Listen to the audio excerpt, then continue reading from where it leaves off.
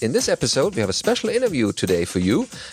We have Michael W. Lucas here again on the broadcast. So we get the latest news about his upcoming books, especially the new SNMP Mastery book, and some other stuff that he's been up to this year, especially his evil plan during BSDCan's auction, which was a good laugh for everyone. So enjoy the interview, and we'll be back with a regular episode next week.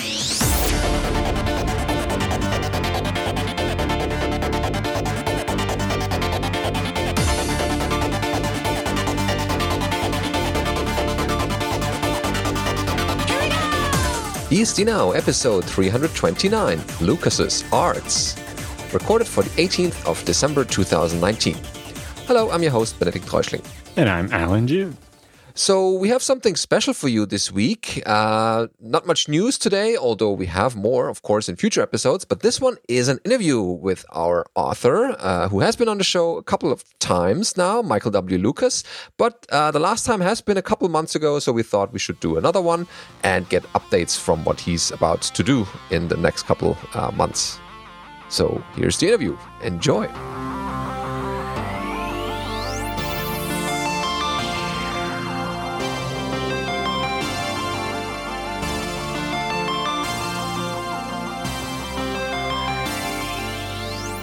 All right, we have an interview again with Michael W. Lucas, who is a fairly frequent interviewee now on the show. So glad to have him back because he always has new and interesting stuff. So welcome, Michael. The introductions are not necessary because people listening to the show regularly are pretty much familiar with you. But you released a new book recently, or since our last interview a couple months ago. Can you tell us a bit about what has changed in that book? It's about pseudo, I hear. Yep. Well, thanks for having me. And yes, the new book is a second edition of Pseudo Mastery. Pseudo hasn't undergone extensive changes unless you're using LDAP, but it's undergone a lot of minor changes. And so basically this edition was catching everything up on that and making sure that the information was accurate for today's pseudo. And there have been some changes in the recommended configuration that I went and really dove deeply into. For example, pseudo has features like checksum verification to make sure a binary hasn't been tampered with. And of course, nobody is going to go and compute the checksum of every binary by hand, let alone update them whenever they're patched. So I did some scripting to walk popular operating systems and programmatically compute the checksum for everything. Ah, that's useful. And it can be. If you suspect your system is vulnerable to outside tampering, checksumming may be a solution for you. And there are some new tools out there. There was, they used to have a tool to transform a pseudoverse file into LDAP format, which was handy and useful. But now they have a general tool to transform a pseudoverse to and from LDAP, and then to and from JSON. Mm-hmm. So you can put your pseudoverse in any format you want. You can feed it to your auditing program and make sure that everything is the way you want. And of course, it has a beautiful cover with BSD and Tux and Puffy and the Minix raccoon, of course. Yeah. Yeah, tell us a bit more about the different versions of the cover. Well, if you buy the ebook, you get a very nice cover of it's based on one of the classic dogs playing poker. And since people ask, yes, there's a reason one of the beasties is wearing a black turtleneck. And the reason another beastie is slipping him an ace. If you get the paperback, you get a more complete version of that, and the art wraps around on the cover. And if you have the hardback, the dust jacket has art that continues on to the inside flap. So if you're looking for something pretty, that book will do it. I'm really pleased with how it came out. Yeah, how are you going to escalate beyond that? You started with really good cover art, and then cover art that wraps around onto the back cover as well. And now you have cover art that comes in bigger and bigger and bigger sizes. What are you going to do next? That's a good question, and I'm not sure. I've been pondering what comes next. And in some ways, I'm not exactly at a loss because I have lots of ideas, but I just finished a really huge project with the Jails book. I had to write 6 books to write the Jails book. Mm-hmm. And it was this giant project, and everything was aimed at a particular destination. And I did a couple little books on the side as I was churning through this, like Pam and whatnot.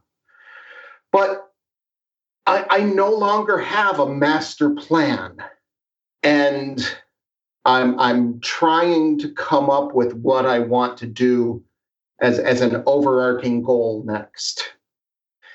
And whatever I do for art, for books, what have you, will feed into that. So I have some ideas. I'm not asking the whole internet to send me their suggestions. But it might be too late now. That sounds like a terrible idea. No. It would be absolutely terrible. Please don't do that. But I have some thoughts on things I could do with cover art just to amuse me. Because that's what's really important here. For sure. I mean, I'm glad you all like the art, but if I can't write the book so that it amuses me, what's the point? Yeah. But speaking of the Jails book, I feel like it's really underappreciated. I think almost everyone who uses FreeBSD would learn quite a bit from the Jails book. Even people like me who've been using Jails on FreeBSD for at least 15 years, there's still more stuff than all fits in my head in the book. What do you think were some of the most interesting or surprising things you learned while writing the Jails book? Well, first, everything I know is wrong. That was first up. That was actually an interesting project for me because I've been using FreeBSD since late 95. And doing this forced me to go back and review everything I knew. And some things have changed since 1995. I learned a lot of little edge cases on file systems. You can really do some amazing things with like DevD, and even NullFS is useful. Just how fine-grained some of the control you can have in Jails now. I remember when System 5 IPC in a jail was simply not a thing. And now you can turn it on and off per jail and even turn on System 5 IPC features individually per jail. And that's something I know it was implemented because people needed it. But I'm sort of afraid to find out why someone needed System 5 shared memory, but not semaphores. Yeah, I think part of that was back in the past when the IPC namespace was all one. You maybe want a jail to be able to only see parts of it. Although a number of years ago when we finally got namespacing there so that you could have Postgres in 2 different jails that wouldn't accidentally stomp on each other, it became maybe less of an issue. I thought that at first, but that feature evolved later. So this was some sort of design decision. I trawled through 20 years of history, and the order in which things happened really was illuminating. It's a great example of iterative development. I mean, Jails saved me a lot of pain back in 1999, 2000. And They've just crept forward over the decades. I'd rather think that you said the book is unappreciated, but the people who've read it like it. I learned a lot. I had fun, and that's what's important. And jails are hard, is the short answer. Yes. They are the culmination of everything in systems administration. You must know file systems. You must know upgrades. If you have a lot of jails, you really have to have some sort of orchestration or automation. This stuff gets very complicated very quickly, because all of a sudden you can run 500 virtual machines on one host. You have to manage 500 virtual machines on one host. And that's just terrible. Nobody wants to do that. Yeah, I think that was kind of my point about it being underappreciated, is there's lots of people who would really benefit from the book if they just knew that they would. And so trying to convince them. Well, I can't worry about that. Right. It's I never guess how well anything is going to sell. Well, there's no point being wrong all the time, right? Yeah. Sure. But yeah, it's unpredictable how many people will grab the book and or maybe pick it up later when they are in need of a jail. Yeah, it's out there. People who need it will find it. People who don't need it, well, they have a simpler life than the rest of us. Yeah, and good for them. Mm. But I've gone overboard with the things you can do when you combine ZFS and jails together. To the point where, I needed a system where customers need to be able to upload files via the website, but, need to make sure they can only upload their own files and so on. And so we end up with this jail with the web server and stuff in it with ZFS datasets delegated into it and a bunch of magic and a mandatory access control module, which is there's a boilerplate you grab, and I added like 6 lines of code to it or whatever, and made this one special user that's able to own files away from itself to other people, so that after they upload the file, it ends up owned by the user who uploaded it. But being able to have all that happen in a jail, so it can only touch those files and can't, run amok on my system, was really handy. Yes, anything like that. I would certainly put in a jail. And it's really anything that faces the public I want to put in a jail. Exactly. Like originally for us, it started as, we need users to be able to connect with SSH or, use rsync or whatever to sync their video files up to our server. We would prefer they weren't running amok on the host. Right. But, they each have their own data set, and I need to make sure they still have access to that. And then when we added automation so that when someone signs up, we automatically create the extra data sets for them and so on. It's like, well, we need to be able to create data sets from inside the jail, not just, nullfs mount them or something. Right.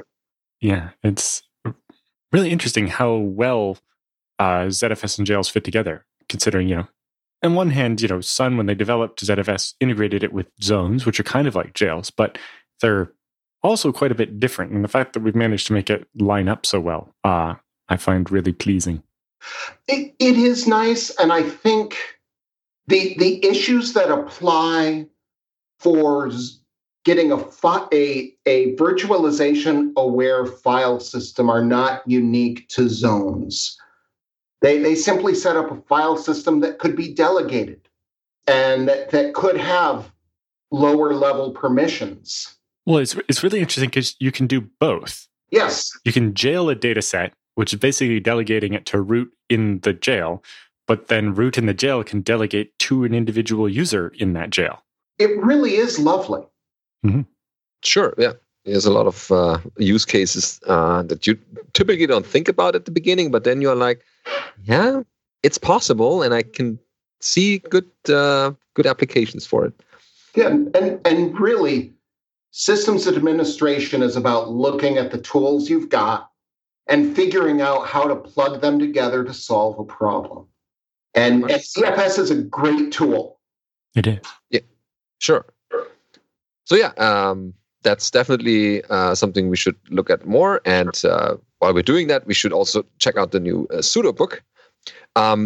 Switching gears a little bit, you did some really evil thing during BSDCan's auction this year. Can you quickly recap for the listeners who weren't able to get into what we did there, or what you did there? Okay, well, I had a new novel come out earlier this year. It's called Terrapin Sky Tango, and I finished the first draft the weekend before BSDCan. Now, the BSDCan auction is for charity, and basically it is an excuse to pry money out of people with well-paying computer jobs. We auction off anything we can get our hands on. One of my favorite is the tradition of auctioning off the very last cookie from the lunch buffet. That's got slightly out of hand over the last couple of years. It has. And we then auction off the second to last cookie. And these cookies will go for, $40, $50. Yeah, but then the lady who runs the catering heard about this a couple of years ago, and then so started making special cookies to be the last cookie. Yes. And I bought a cookie that was like 1.5 feet wide. It was the last cookie. And was it good? It was very good. Oh, good. See, you really need to come to BSDCan just for the auction. And we auction off a bunch of just weird things because we can. Peter Hessler donates a promotional pen to the auction every year and buys it back. So this pen has raised like several $100s by now. Mm-hmm. Nice. The other one this year was we asked the breakfast restaurant a lot of people frequent if we could get one of their menus or something to auction off. And they're like, well, the menus belong to the franchise, not us. We can't do that. But here, have this ginormous ceramic rooster. Yes. Yes. And someone bought it. Yeah.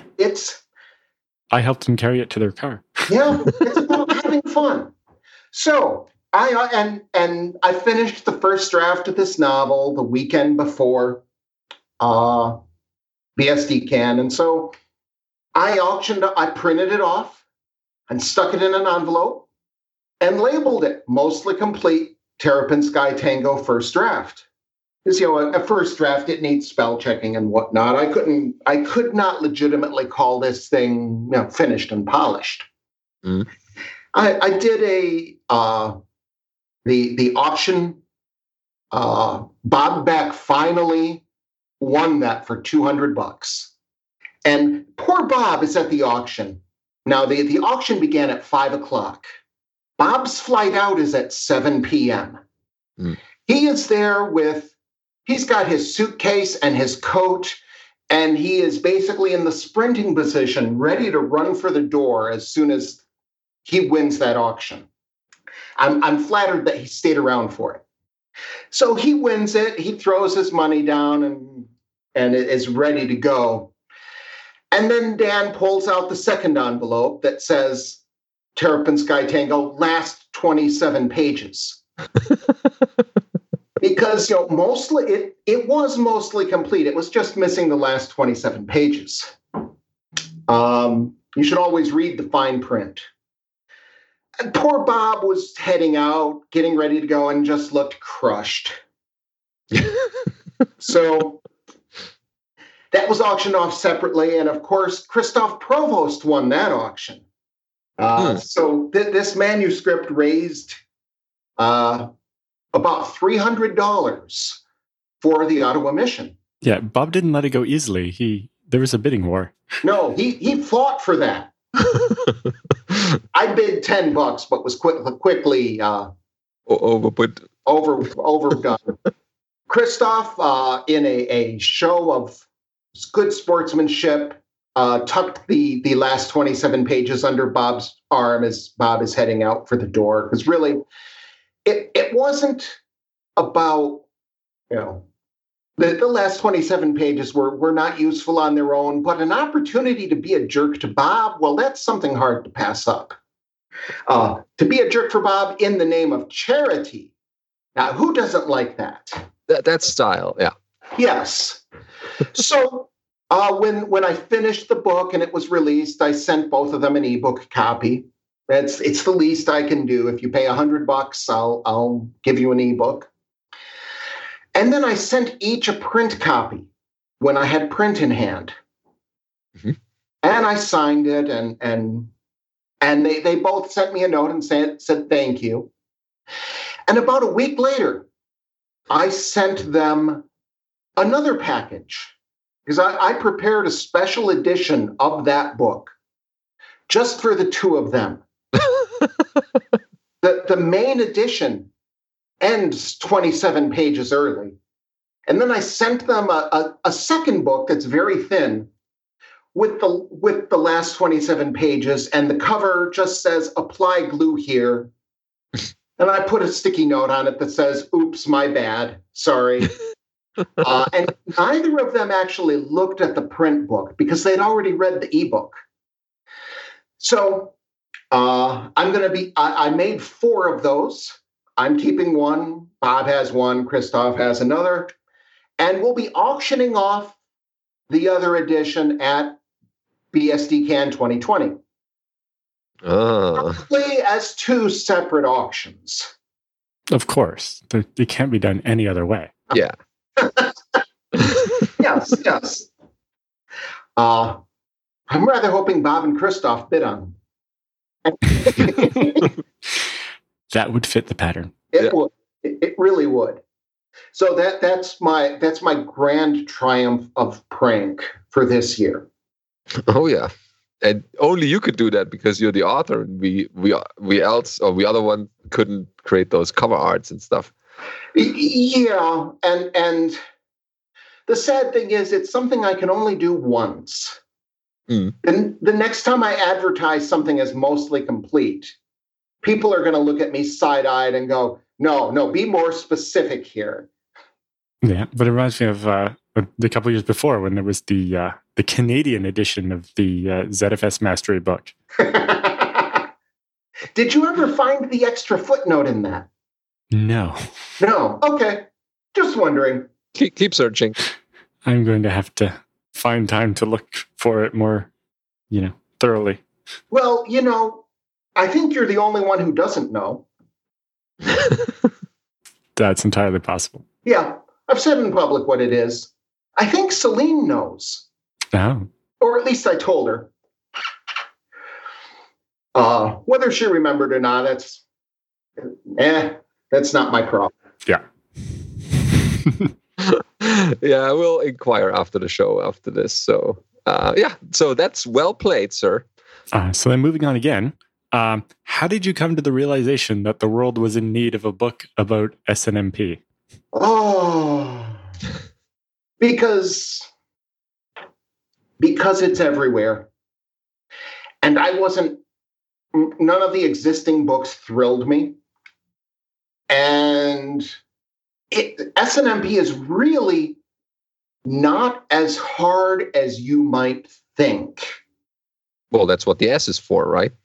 Yes. And the truth is, the actual protocol is very simple. It has 7 parts. That's it. The problem is what all of the vendors and implementers have done with those 7 parts. And no matter how specifically you write the standard, there is always room for interpretation.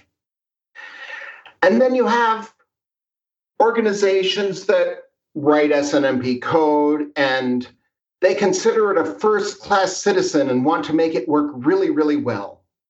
And then you have implementers where SNMP is an item on a checklist and they need to get it done in an afternoon. And really, they just want to slam out some code and go get a beer. And they're all sold as SNMP. Really, what we need is not a book on how glorious it is, but a book on these are the pieces, here is where we are, and here is how you figure this stuff out. Because when it works, it's fantastic. People use SNMP to monitor all the time.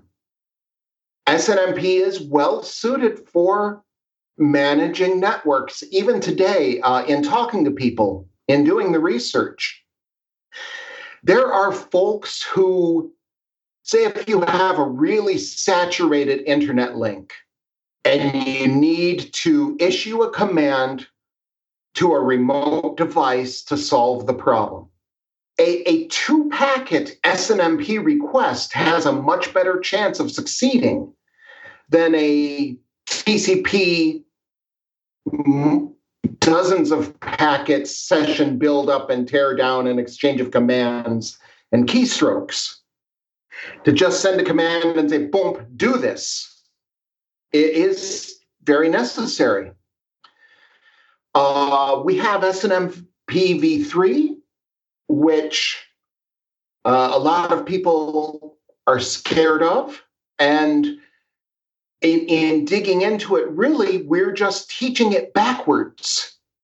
So I turned that around, and I'm fairly happy with that explanation. So it's out there. We have to live with it. Sometimes it is the only solution you have. And I would not suggest that you build your whole network around SNMP. But I would say it's a tool you need to know, whether you're a network admin or a sysadmin. Sometimes you need that particular tool, or that tool will solve things that are really hard to solve in other ways. And there's so much confusion about it, so much loathing, and so many of us figured it out by reading the NetSNMP man page and Cisco docs, and they are perfectly fine as references, but they are not tutorials. So the world needed it, and I'm doing. It's kind of like the PAM book. Nobody likes it, but it's a public service. Yeah. Yeah, it's definitely a tool in my toolbox, and I am very not shy to admit that I didn't ever really learn it properly. I just kind of muddled through enough to get what I needed out of it. It's like I'm going to measure and graph the network interface of every one of these machines, and then mix that data into my load balancing algorithm and be like, hey, if the machine is more than 60% busy, maybe don't give it any more work unless there's no other choice. Yeah. And you can discover that information in 2 packets. And when I want to be doing it like every 30 seconds, that's a lot nicer than having something much more heavyweight. Mind you, I have learned things like you can run SNMP queries over SSH, which I'm not covering because the book is already too big. But it's a possible solution for some sorts of problems. If you have a certificate authority infrastructure already, you can run SNMP over TLS. Does that still go over UDP, or does it change to TCP in that case? It can use either. DTLS is TLS over UDP. Yeah, for datagrams. Yeah. So there were a lot of options there. But if I can successfully orient people so they can separate learning the protocol from learning whatever vendor's weird configuration, because of course everybody chose something different. We can't have consistency. If I can separate those things out for people, it'll be worth it. Okay. Yeah, you touched a little bit on it. But what else have you learned about SNMP during your research phase for the book? Well, everything is terrible, but that's not a surprise. Let's see. There's a lot of a lot of people have done interesting things with it. There are agents for MySQL and Postgres and Apache that will plug right into NetSNMP. So you can easily pull statistics from all sorts of software. There's extending it, which I was getting into today before you called. You can have SNMP run arbitrary commands on your server, which may or may not be a good thing, depending on how complicated you want to be. But I've used that successfully in the past for things like one of my jobs, we had a pair of PF firewalls. When a new application came online, we found that the whole data center was choking. And it turned out that the PF state table had a default maximum of like 10,000 entries. And up until then, the state table had needed like 300 entries. But with this new application, it made a bunch more connections, and we had maxed out the state table. So doing things like writing a shell script that just does a pfgatal minus ss and pipe that to word count, wc minus l. And hey, there's a number of states. We can have it. It's a nice short command that takes no input from the outside world. It just returns a number. And you can have SNMPD run that and drop it into Cacti and set alarms and all those good things. And graph trends and all kinds of stuff. Oh, yes, yes. Of course, the problem with monitoring things like that is you don't know that you need to monitor them until they go horribly wrong. I love system administration. Yeah, it kind of reminds me of the saying about debugging software. It's like, it's a murder mystery where you're the detective and the murderer and the victim. Yes, yes. And, you know, mystery writers have to play fair. If the murderer, when you find out who the murderer is, they need to appear earlier in the book. You don't get, when I write a mystery, I don't get to introduce the murderer in the last chapter. That's just not fair. And sysadmins, no, that murderer could have been, never heard of that one. As I recall, I didn't even know that PF had a limit on the state table until it bit me. Yeah, people ask me how I learn all these things, and the answer is they've attacked me. Yeah. It's like there's a scar for each one of them. Oh, yes, yes. And I guess the other thing I found that was interesting, if you're configured for SNMP, there are commands like SNMP netstat. If you want to know what's going on a remote machine, you don't have to log in. You run a command like SNMP netstat or SNMP df. Spits out that information from the remote machine. It's kind of handy. Yeah, because the idea is, sometimes that remote machine is actually an appliance that doesn't give you a shell. Yes. But you still need to be able to tell what network connections does it have open right now. Yep. And sometimes I'm just lazy. Mm-hmm. Or, you want it in that nice programmatic format rather than just human text. Yeah. And I've learned all sorts of horrible things about traps and access control. And, things we're better off not knowing, except we have to know them before they bite us. Like you said, you have to introduce the murderer before you reveal who committed the murder. Yes. Basically, this book is a list of suspects. And sometimes they all did it. That's a good way of putting that. They all did it, yes. Yeah. So the M stands for murder. It's a massive conspiracy. Yeah. Yeah, so we've been following along on your blog a bit, but tell us how, in looking back, since it's basically the end of the year now, looking back, how did your plan for the year work out? Well, my plan for the year was a faceplant. I had all sorts of things I wanted to do. The last December, about a year ago now, They took out half my thyroid. And all of the mysterious health issues I've had for the past few years cleaned up. And this is great. This is fantastic. It meant I could do everything. And I had to learn once again the hard way that I can do anything, but I can't do everything. I planned to write a bunch more words than I did, but I accepted too many invitations to travel. And travel messes me up. BSD Can is effectively a 3-week trip for me. I get nothing done preparing for it the week before, and the week after, I'm so tired that my brain makes about 100 words an hour.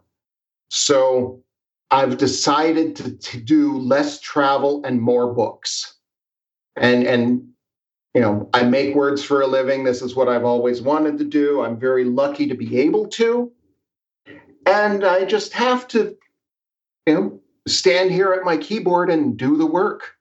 So I am planning a couple trips for next year, a couple of workshops, a couple of conferences.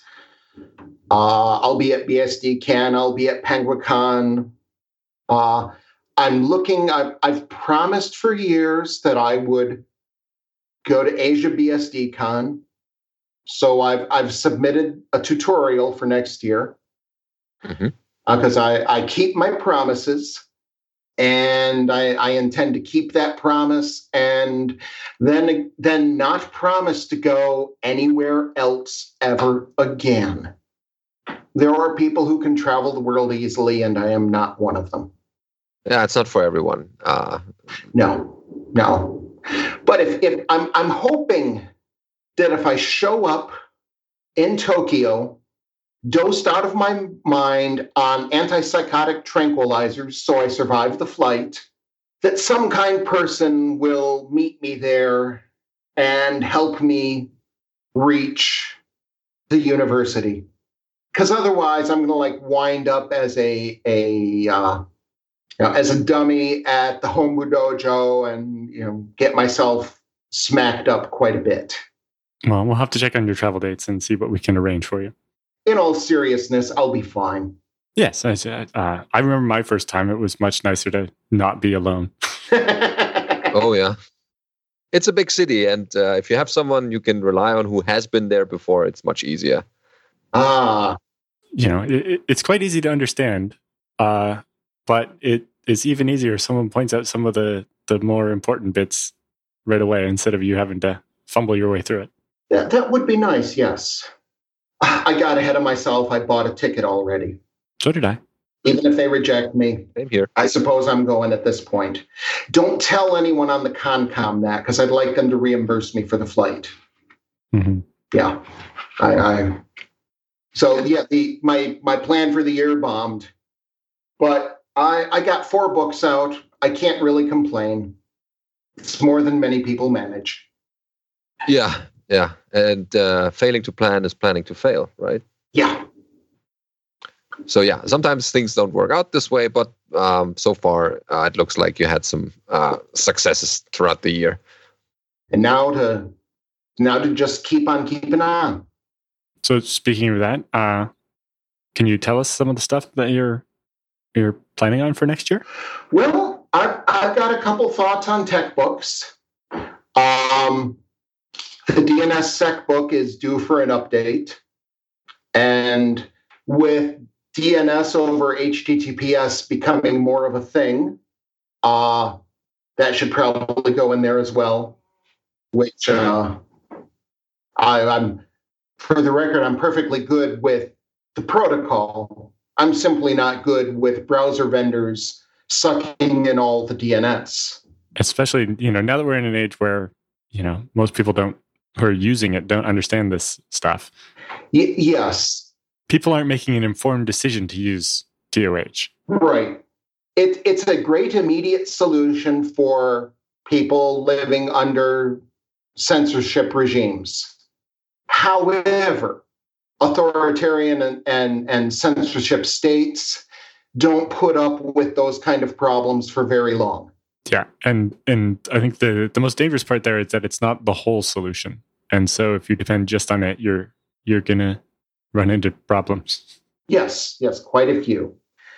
But I can do a book on how to set these up. I've been looking at Power DNS more because they have DNS Dist, a DNS specific load balancer that I find intriguing. And I've been toying with, email could be an interesting book.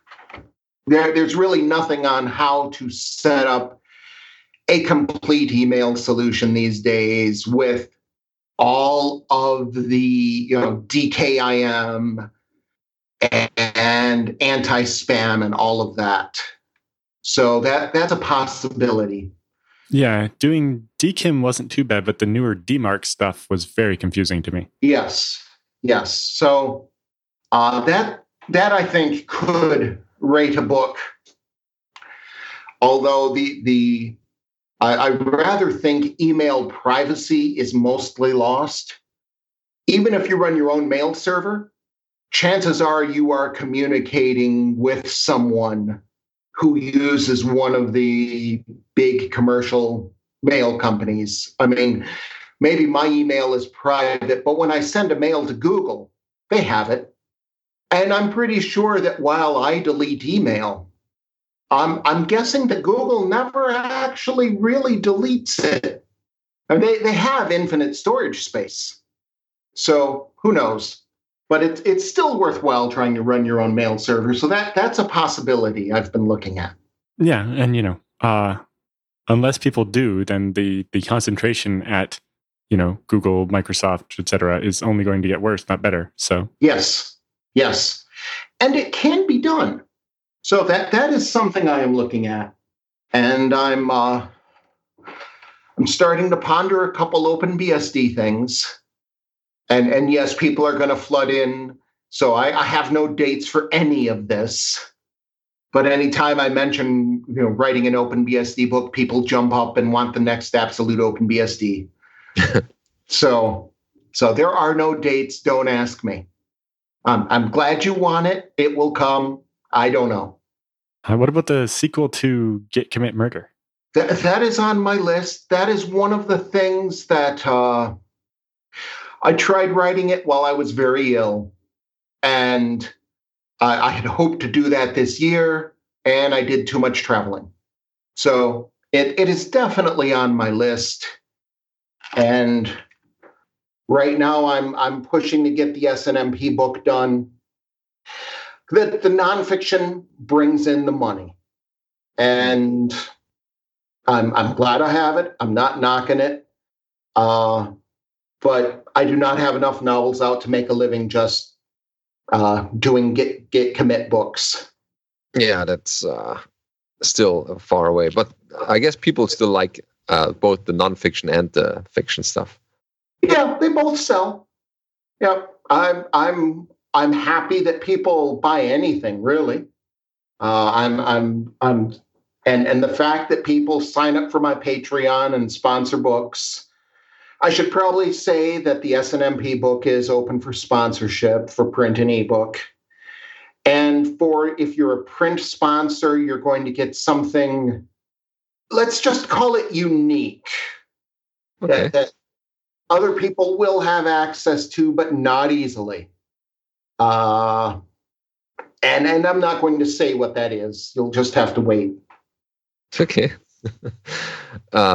So what I always thought about, when you're an author, and what would you recommend to an aspiring author who is thinking of writing their first book? What should they do? Self-publishing or go via a publisher? Okay. That's a tactic. Both of those are tactics. Mm-hmm. You need to think about your strategy first. Okay. What is your goal in writing a book? I know a guy who wrote a book specifically so he could create a licensing program and establish a new standard and set up testing based around his book. He was not interested in being a writer. He wanted to do his one book. And the book was a goal along a different path. So that guy needs a trad publisher. Yeah, classic. Yeah. He needs to outsource his book to someone else. Now, someone like me, my goal is to be a pulp. Basically, I'm a pulp writer. My technology books are the nerdy equivalent of, Dashiell Hammett. You read and forget. They're short, and I try to do a lot of them. So that's a clear case for self-publishing. The answer to that question is really, what are your goals? What are you trying to do? And I use both. Yeah. Well, there's the question of whether you're writing fiction or nonfiction. Yep. Well, for the fiction, it is my personal bias that fiction should be self-published. Mm-hmm. Because when you sign a contract today with one of the big publishers, they take all rights for the life of the copyright, which is 70 years past the author's death. Mm. Yeah, that's a bit too long. Yeah. And writers do not sell books. We create and license intellectual property. In that aspect, it's no different than software.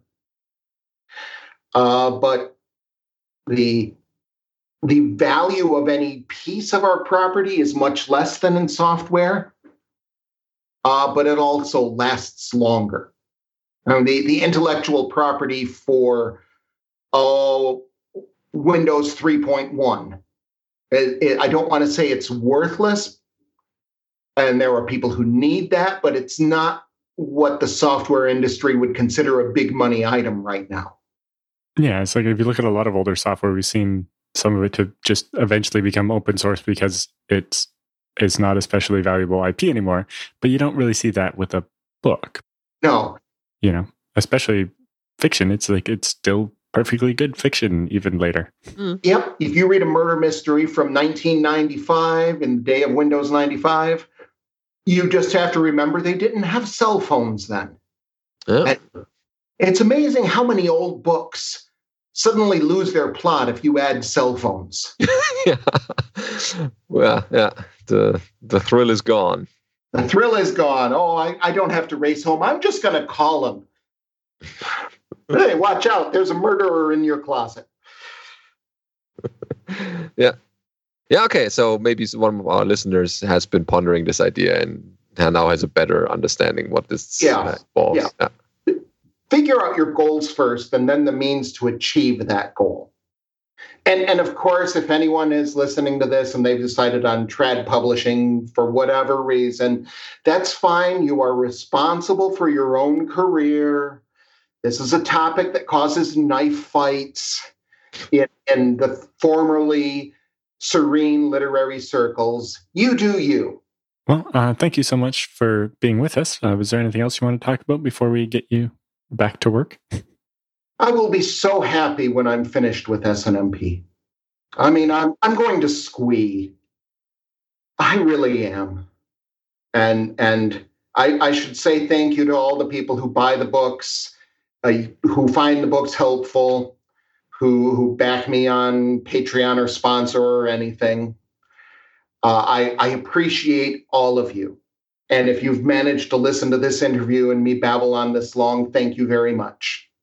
Yeah, so we have to thank you, Michael, for your continued, writing sprees and the books you put out, and this interview and all the things around it. So happy holidays from us, and all the best for 2020. And same to you.